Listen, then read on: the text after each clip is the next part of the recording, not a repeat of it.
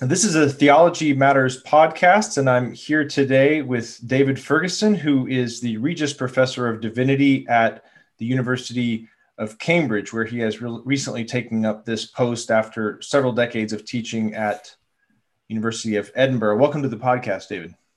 Thank you, Josh. It's good to be with you.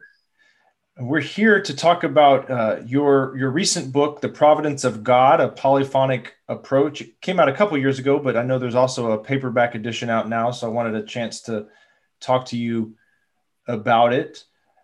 What led you to write this book? I've been working on the theology of providence for many years. My interest in the subject was aroused a long time ago in graduate seminars in Oxford with J.R. Lucas, Anglican philosopher of religion, who offered some interesting revisions to classical approaches. My Reformed background has also been significant. The doctrine of providence has been foregrounded in the Reformed tradition, and I've struggled with that both intellectually and pastorally over many years. I delivered the Warfield lectures, I think in 2009, on the subject of providence in Princeton, and I wasn't entirely satisfied with the outcomes of those lectures, so I continued to work at the subject, and eventually I got a year's research leave from the Arts and Humanities Research Council in the UK, and that provided me with an opportunity to bring the project to completion. So to cut a long story short, it's been a long time in gestation, and it was only in 2018 that it found its way into published form. You sort of got to what my next question was going to be, which was, how do you go about writing a book like this? I mean, on very practical terms, I was just curious about that. It obviously shows a lifetime of learning. It requires a knowledge of this wide tradition of Western thought.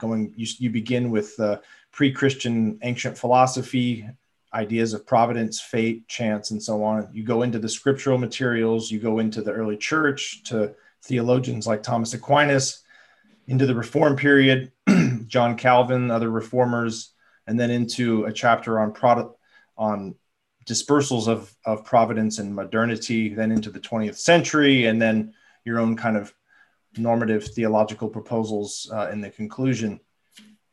When you were sitting down to write this in 2016, around there, whenever it was, were you drawing on all the knowledge you'd accumulated in your career, or were you going back and doing a lot of reading in this whole history of materials?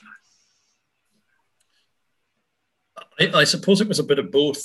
I had published a number of essays on providence and had worked in several of those areas.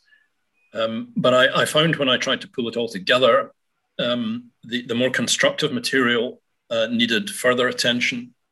And in particular, what had happened to the theology of providence in the 20th century, when it appears much more muted and tentative than at earlier periods in Christian history. So there was an element of new research that had to be undertaken once I came to the final stages of writing up the project. But it certainly did build on a body of research that I'd undertaken over a period of years, and some of which had already appeared. This book took me longer than any other that I've written in my career. And I think in some ways it was more satisfying in that respect. But there was still some fresh research being undertaken quite late in the day. Mm-hmm. I wanted to ask you about the subtitle of the book. The title is The Providence of God. The subtitle, A Polyphonic Approach. Maybe as a way to get into your approach, talk about what you mean by a polyphonic approach. Yes, I don't attach too much significance to the concept of a polyphony, other than wanting to say that providence is a distributed idea across the different doctrines of the Christian faith, rather than itself constituting a single discrete doctrine. And I wanted to develop that by showing that the providential works of God take many different forms. So to attempt to reduce these to one single model, or to a doctrine that can be located, say, within the first article, is to attenuate the theology of providence, to distort it in ways that don't faithfully represent the plurality of divine actions that we find in Scripture. And by pointing to that plurality or diversity in terms of a polyphony, one might gain a better sense of the richness of divine providence, as opposed to reducing it to any one single theme or controlling idea. Maybe if we step back, thinking about people who may not have read the book or read anything about providence, how would you describe, what are the concerns raised in this discussion of providence? What does providence mean? What is divine providence getting at? Yeah, divine providence is about the oversight of nature and history by God. It's also about guidance, direction, involvement, both in the intimate details of our personal lives as well as in the wider forces that shape history and nature.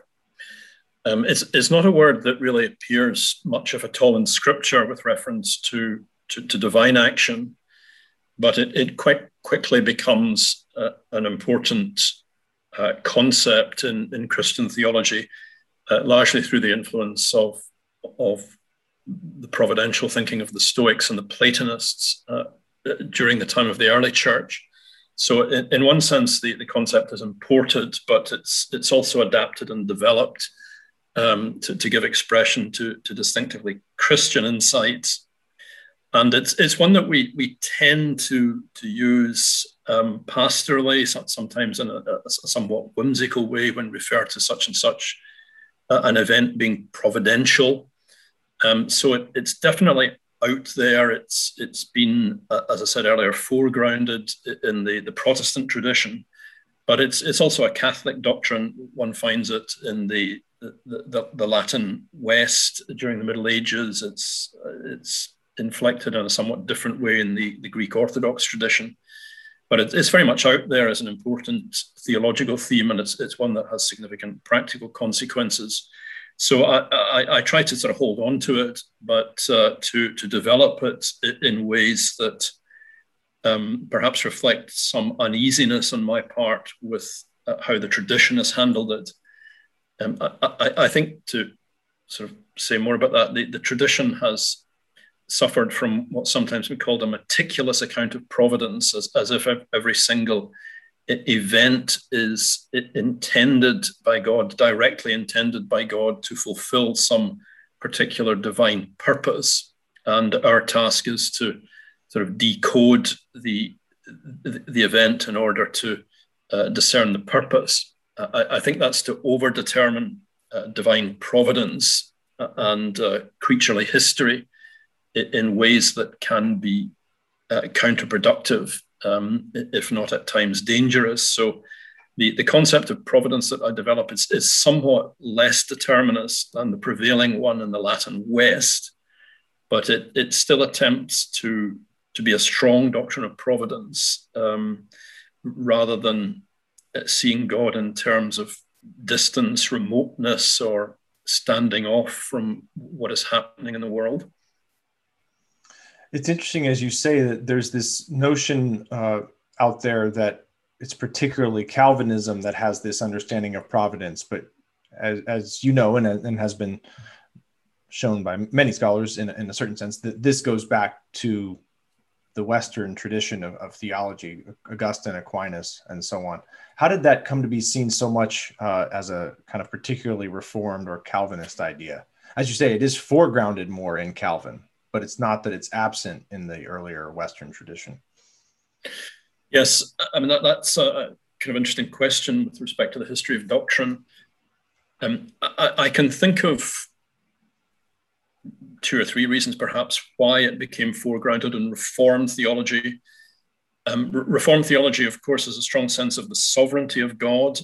That appears in the Reformed confessions. It's there in Calvin's Institutes, and that lends itself to this stronger sense that the providential hand of God is guiding everything that happens.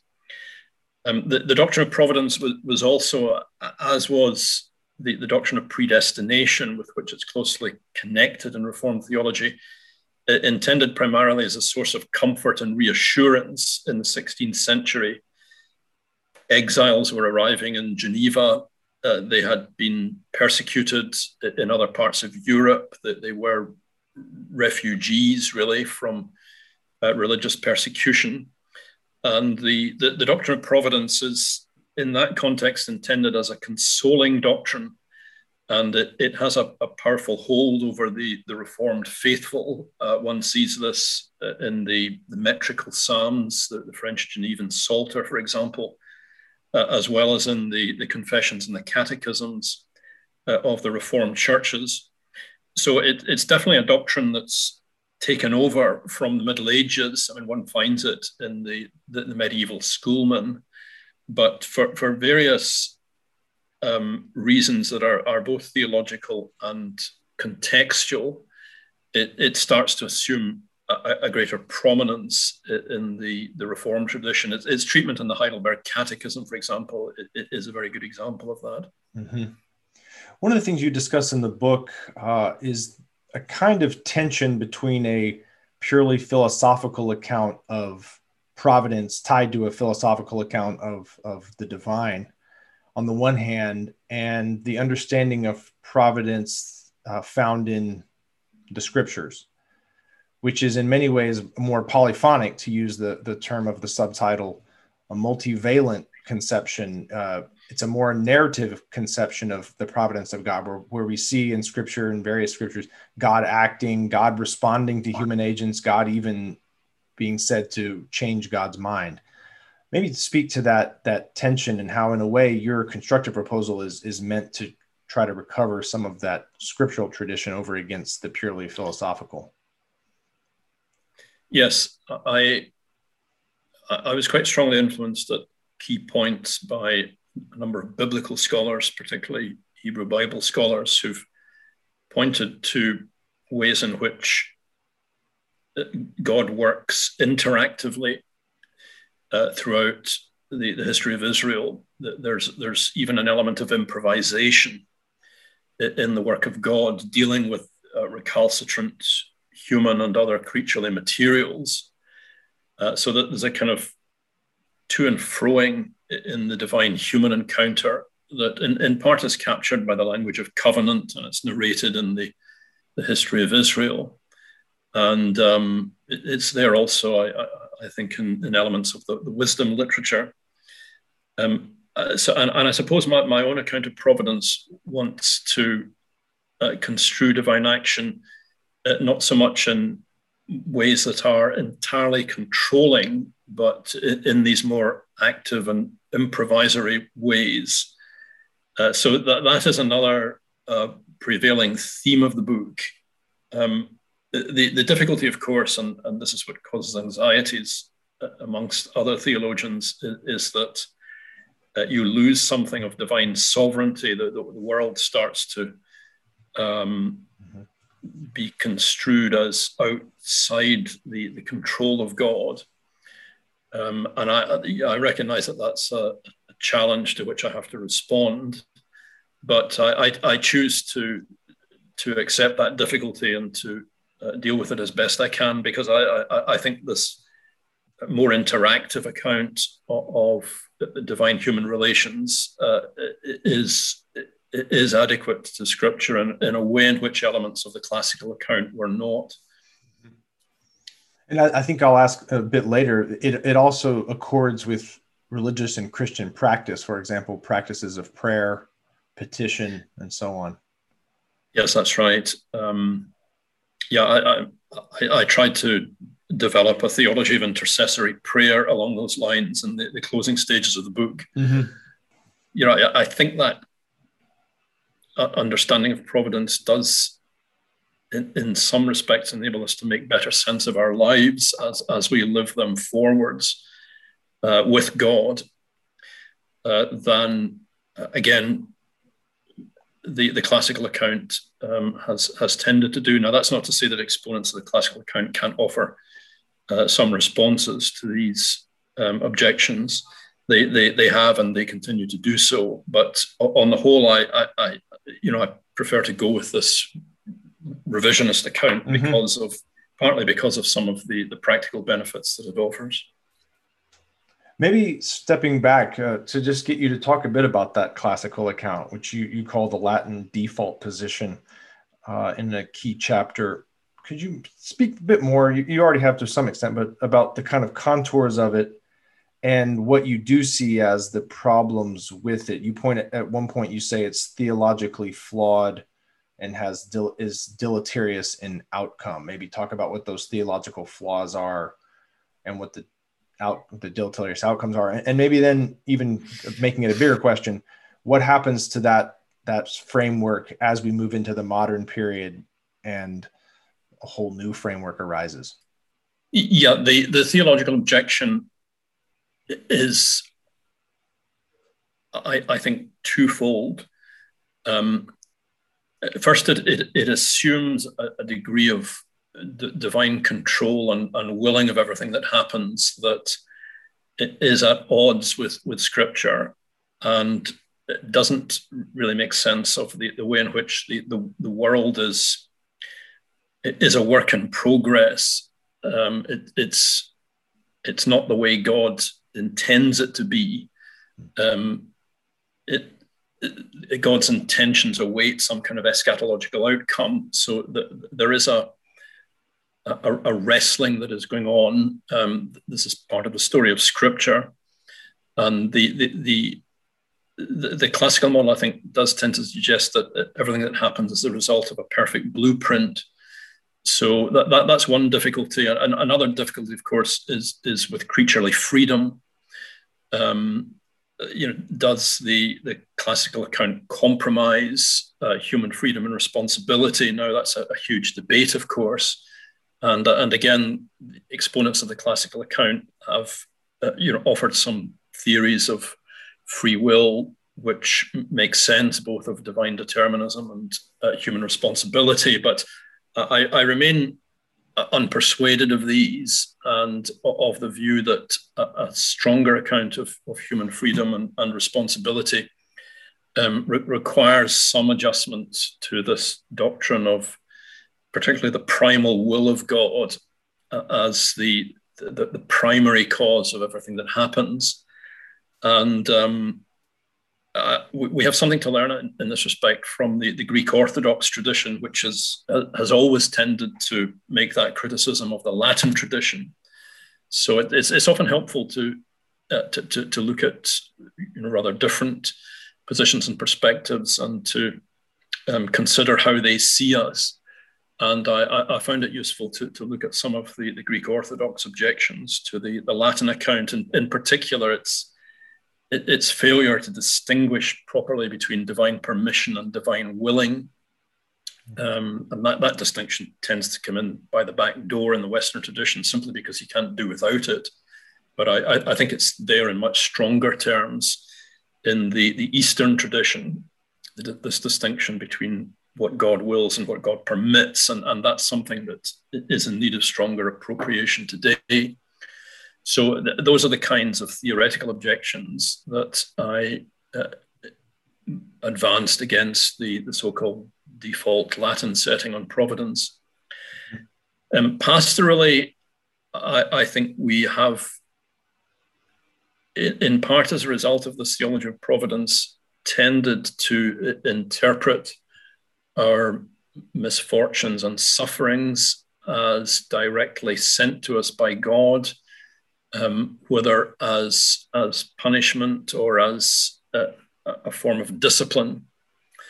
And that has some bad outcomes, I think, that are not too difficult to identify in the way we have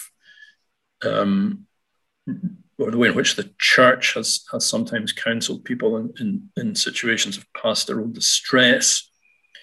I mean, to give an example that I came across more recently, the Westminster Directory advises a pastor who's visiting a sick person to consider whether their sickness might be the result of some grievous sin that they have committed. So they're instructed to examine themselves while they lie there stricken with some illness or disease. I don't think there are many people that would regard that as good pastoral counsel nowadays. On the other side, it's also led to a certain Christian triumphalism, an assumption that God is on the side of the winners. We see this particularly in the imperial projects of the 18th and 19th centuries, that somehow their success in forms of imperial expansion is a sign of divine blessing. They are the agents of God's providence in spreading civilization, faith to the ends of the earth. And that again is a reading of divine providence which tends to collapse in the 20th century, certainly after the First World War, and again problematizes it in fairly obvious ways. Mm-hmm. Yeah, I wanted to ask you a bit about, even just as an example, you talk about the Lisbon earthquake of 1755 and how this single event had such an impact in a sense, on people's understanding of providence, sort of changing their view of how could this happen? How could an earthquake come through and just destroy so many people's lives if God is all powerful and all knowing and all loving? But maybe you could speak a bit about that. Yes, the Lisbon earthquake is a kind of hinge event for European intellectuals. It seems to call in question any easy optimism about divine providence at work in nature and history.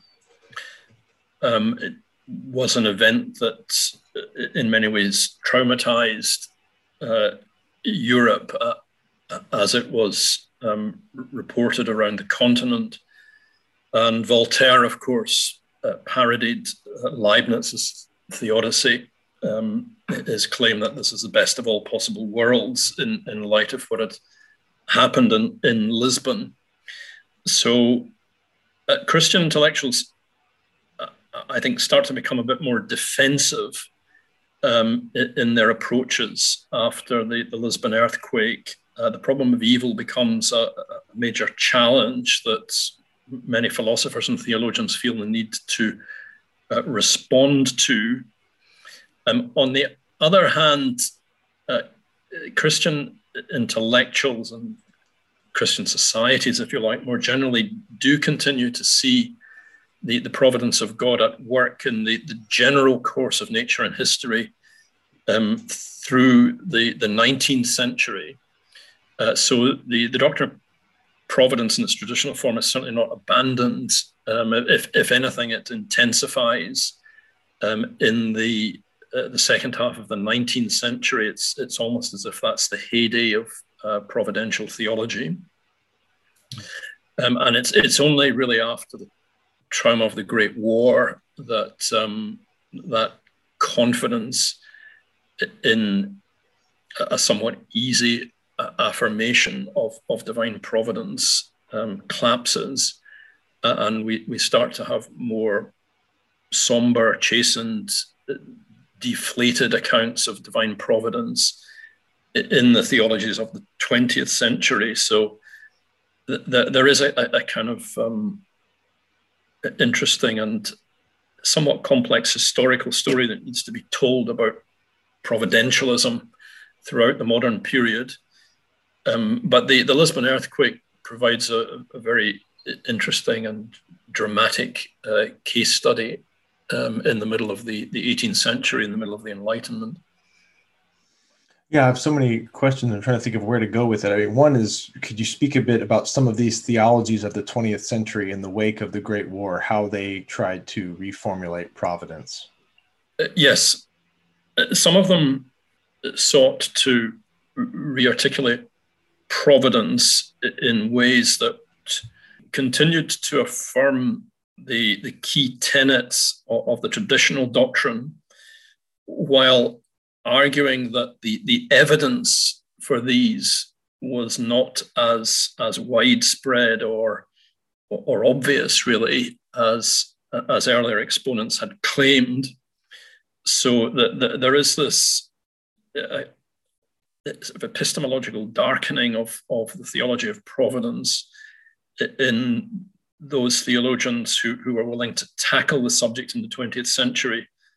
There may be more of them we think. Langdon Gilkey wrote an article in the 1960s arguing that providence had really been forgotten in the 20th century.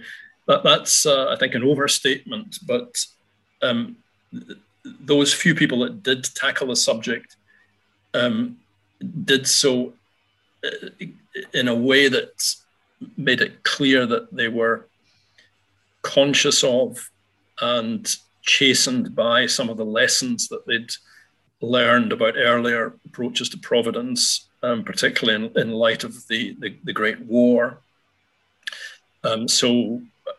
Bercour and Barth in the Reformed tradition, Garrigou-Lagrange, great Thomist figure, they did write about providence, but in this much more somber way.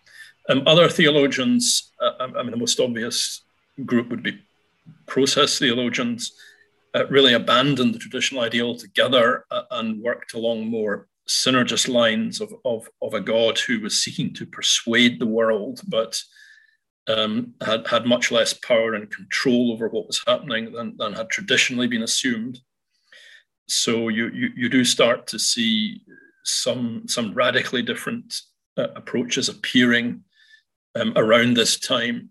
The process theology is not the only one, but it certainly was very visible from Whitehead onwards after the 1920s. Yeah, one of the things you talk about is, you mentioned the word theodicy, the attempt to kind of come up with a formulation that accounts for why there is evil in the world and how that can be justified even in light of the existence of God. And you talk about how, more recently there's a lot of pushback against theodicy in theological circles. There's a kind of sense that it's offensive to even try to justify the existence of evils in the world. And so people come up with other conceptions of protest or practical accounts to fight against evil rather than to kind of justify it. You have a kind of nuanced position. You acknowledge those claims, you see them as important, but you also have an interesting point where you say, who are we being theologians, to prevent people from raising intellectual questions with us about evil. And, you tell this story about a parishioner you had when you were a minister who she had this tumor in her jaw. Well, maybe you could tell the story, but it was a perfect example, I thought, of how people in their everyday lives do raise these sort of questions of theodicy. Yes. This was a woman, a Mrs. Moore, who was a member of the church in which I was an associate minister in the mid-1980s, and she suffered a horrible cancer of the mouth, which required extensive surgery. And I went to visit her in hospital, and her jaw was wired up and she had tubes down her throat and was unable to speak. And she had a notebook and a pencil at her bedside. And I asked her how she was, and she wrote down one word, why, ? And I had to say to her, I don't know, because I didn't have a good answer to that question. And I thought it foolish to pretend otherwise. So we sat there in silence for some time, and she pressed my hand, and there was very little else to say, but she did, I think, remind me of the way in which people in those pastoral situations do at least want to hear what the church has had to say about the problem of evil. And I think we have a responsibility to offer them the arguments of theodicy, to explain why these are limited, and in the end why they might not work. But I think it's not really on just to say that this whole process is so sort of morally corrupting that we're not willing to engage with it at all. I don't find that to be pastorally productive. There may even be a danger of assuming a kind of higher moral ground above those who have wrestled with these questions. And some theologians in recent times have worked very hard and impressively, I think, of Marilyn Adams and Eleonora Stump. And in the end, although I think I can't go all the way with them in terms of the theodicies that they present, they are worthy of serious consideration. And if we are to, in the end, say to people that we don't have an adequate answer to the problem of evil, I think we should at least explore with them the kinds of answers that have been given and explain why these may not be adequate at the end of the day. So, I mean, that was part of what I had to say in the course of this. The other point I wanted to make about theology of providence is that it shouldn't make the problem of evil even worse than it already is. And I worry a bit that some of the traditional formulations do that, as does the doctrine of predestination at certain points. So we shouldn't compound the problem or nor at the same time pretend that it's the job of a theology of providence to solve the problem of evil. So, yeah, I'm trying to sort of steer a mid-course here between these two. It's not about solving the problem of evil. Yeah. That is not the burden of a theology of providence, but nor is it the case that we should simply ignore theodicy. And we certainly shouldn't make the problem of evil any more severe than it already is in what we have to say about divine providence. And does the way in which it's made more severe by attributing the evil sort of directly to God's will? Is that sort of what you mean? Yes, that's right. I think the failure properly to distinguish divine permission from divine willing is the problem here. And that does compound the problem of evil. Now, of course, a critic can come back and say, well, what's the difference between divine permitting and divine willing? And it's not easy to give a full answer to that, but I think we have some sense as parents of the difference between controlling our children and permitting them a certain degree of latitude in what they choose to do themselves. And I think we need to try to work with that distinction theologically as best we can. Maybe just as a last question, you've been talking about the idea of suffering and evil and how providence relates, and you conclude the book with a practical theology of providence, which I thought was a very helpful chapter. It's not all, the whole book is, you've got a long history of ideas and of history of theology, but you do end with a very pragmatic kind of discussion of what this has to say about the life of prayer for Christians and religious people more broadly, for politics, how we think about the whole history of politics, how we think about the governance of the world today in divine terms, and then suffering, which we've kind of already been talking about. How do we think about prayer, for example, or politics? There's a kind of movement you talk about as in taking prayer as an example, to move it more towards sort of a meditation where there's no petition, there's no intercession. It's more about sort of aligning oneself or being attuned with God. But you want to sort of hold on to perhaps a more traditional idea of actually, in some ways, trying to ask God for things and to, in some ways, have some influence on the world through prayer. Yes, that's right. I want to affirm attunement as an important element of prayer. That seems to me to be part of what we're doing when we pray. It's not that I wish to dismiss that, but I also think that our prayers do have a petitionary element. For example, when we pray for the sick, and the presupposition of praying in that way is that our prayers might make some difference to the people for whom we are praying. And I try to make some sense of that, though it's difficult. And it's really about steering a path between praying for occasional miracles, which I think most of us don't expect, and just resigning ourselves to the fact that our prayers are nothing more than a form of aligning our own wills to that of God.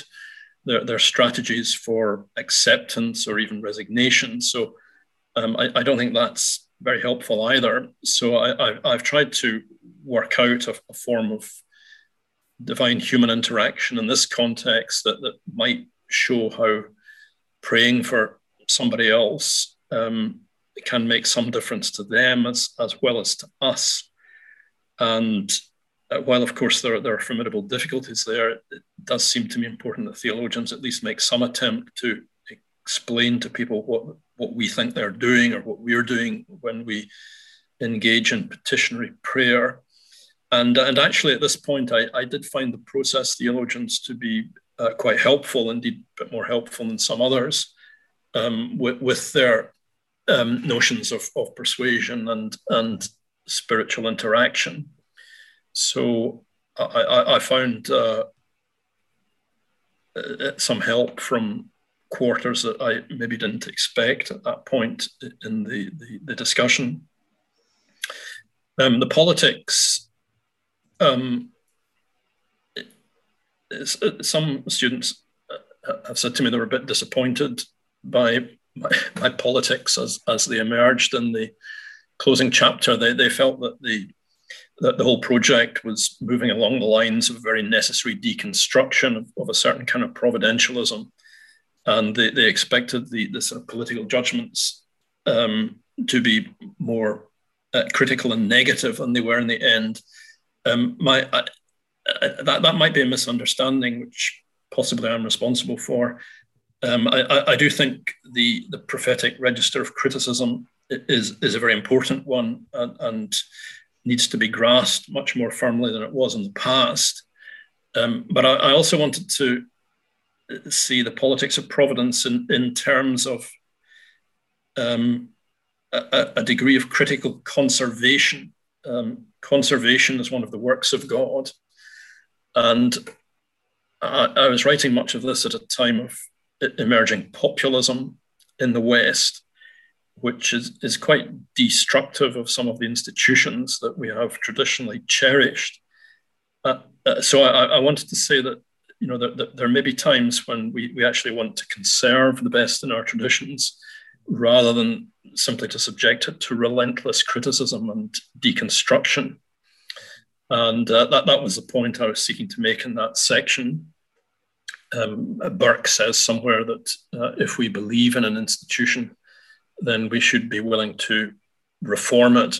And I think that's quite a good balance. It needs to be struck in a politics of providence.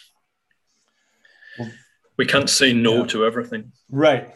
No, I found that to actually be a very helpful section in the midst of a chapter as a whole that I found very, very helpful. And the book as a whole, I want to commend it to anyone. The Providence of God, A Polyphonic Approach, published by Cambridge University Press by David Ferguson.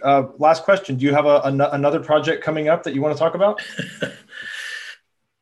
Well, I've started a one-volume systematics that attempts to sort of bring together material that I've been teaching for many years.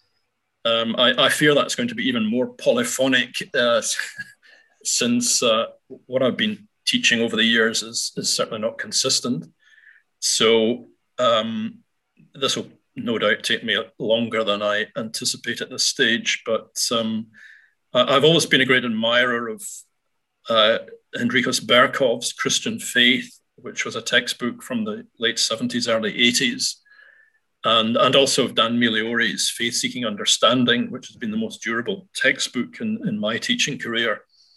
And these have provided a kind of model for what I'm trying to do next. But I suspect, having moved institution and being in a different location now here in Cambridge, I may have some further ideas and thoughts that will reshape what I have to say in the next book. Well, we look forward to having you back on the podcast to discuss that in the not too distant future, David. But thanks for being on to discuss this book. Thank you, Josh.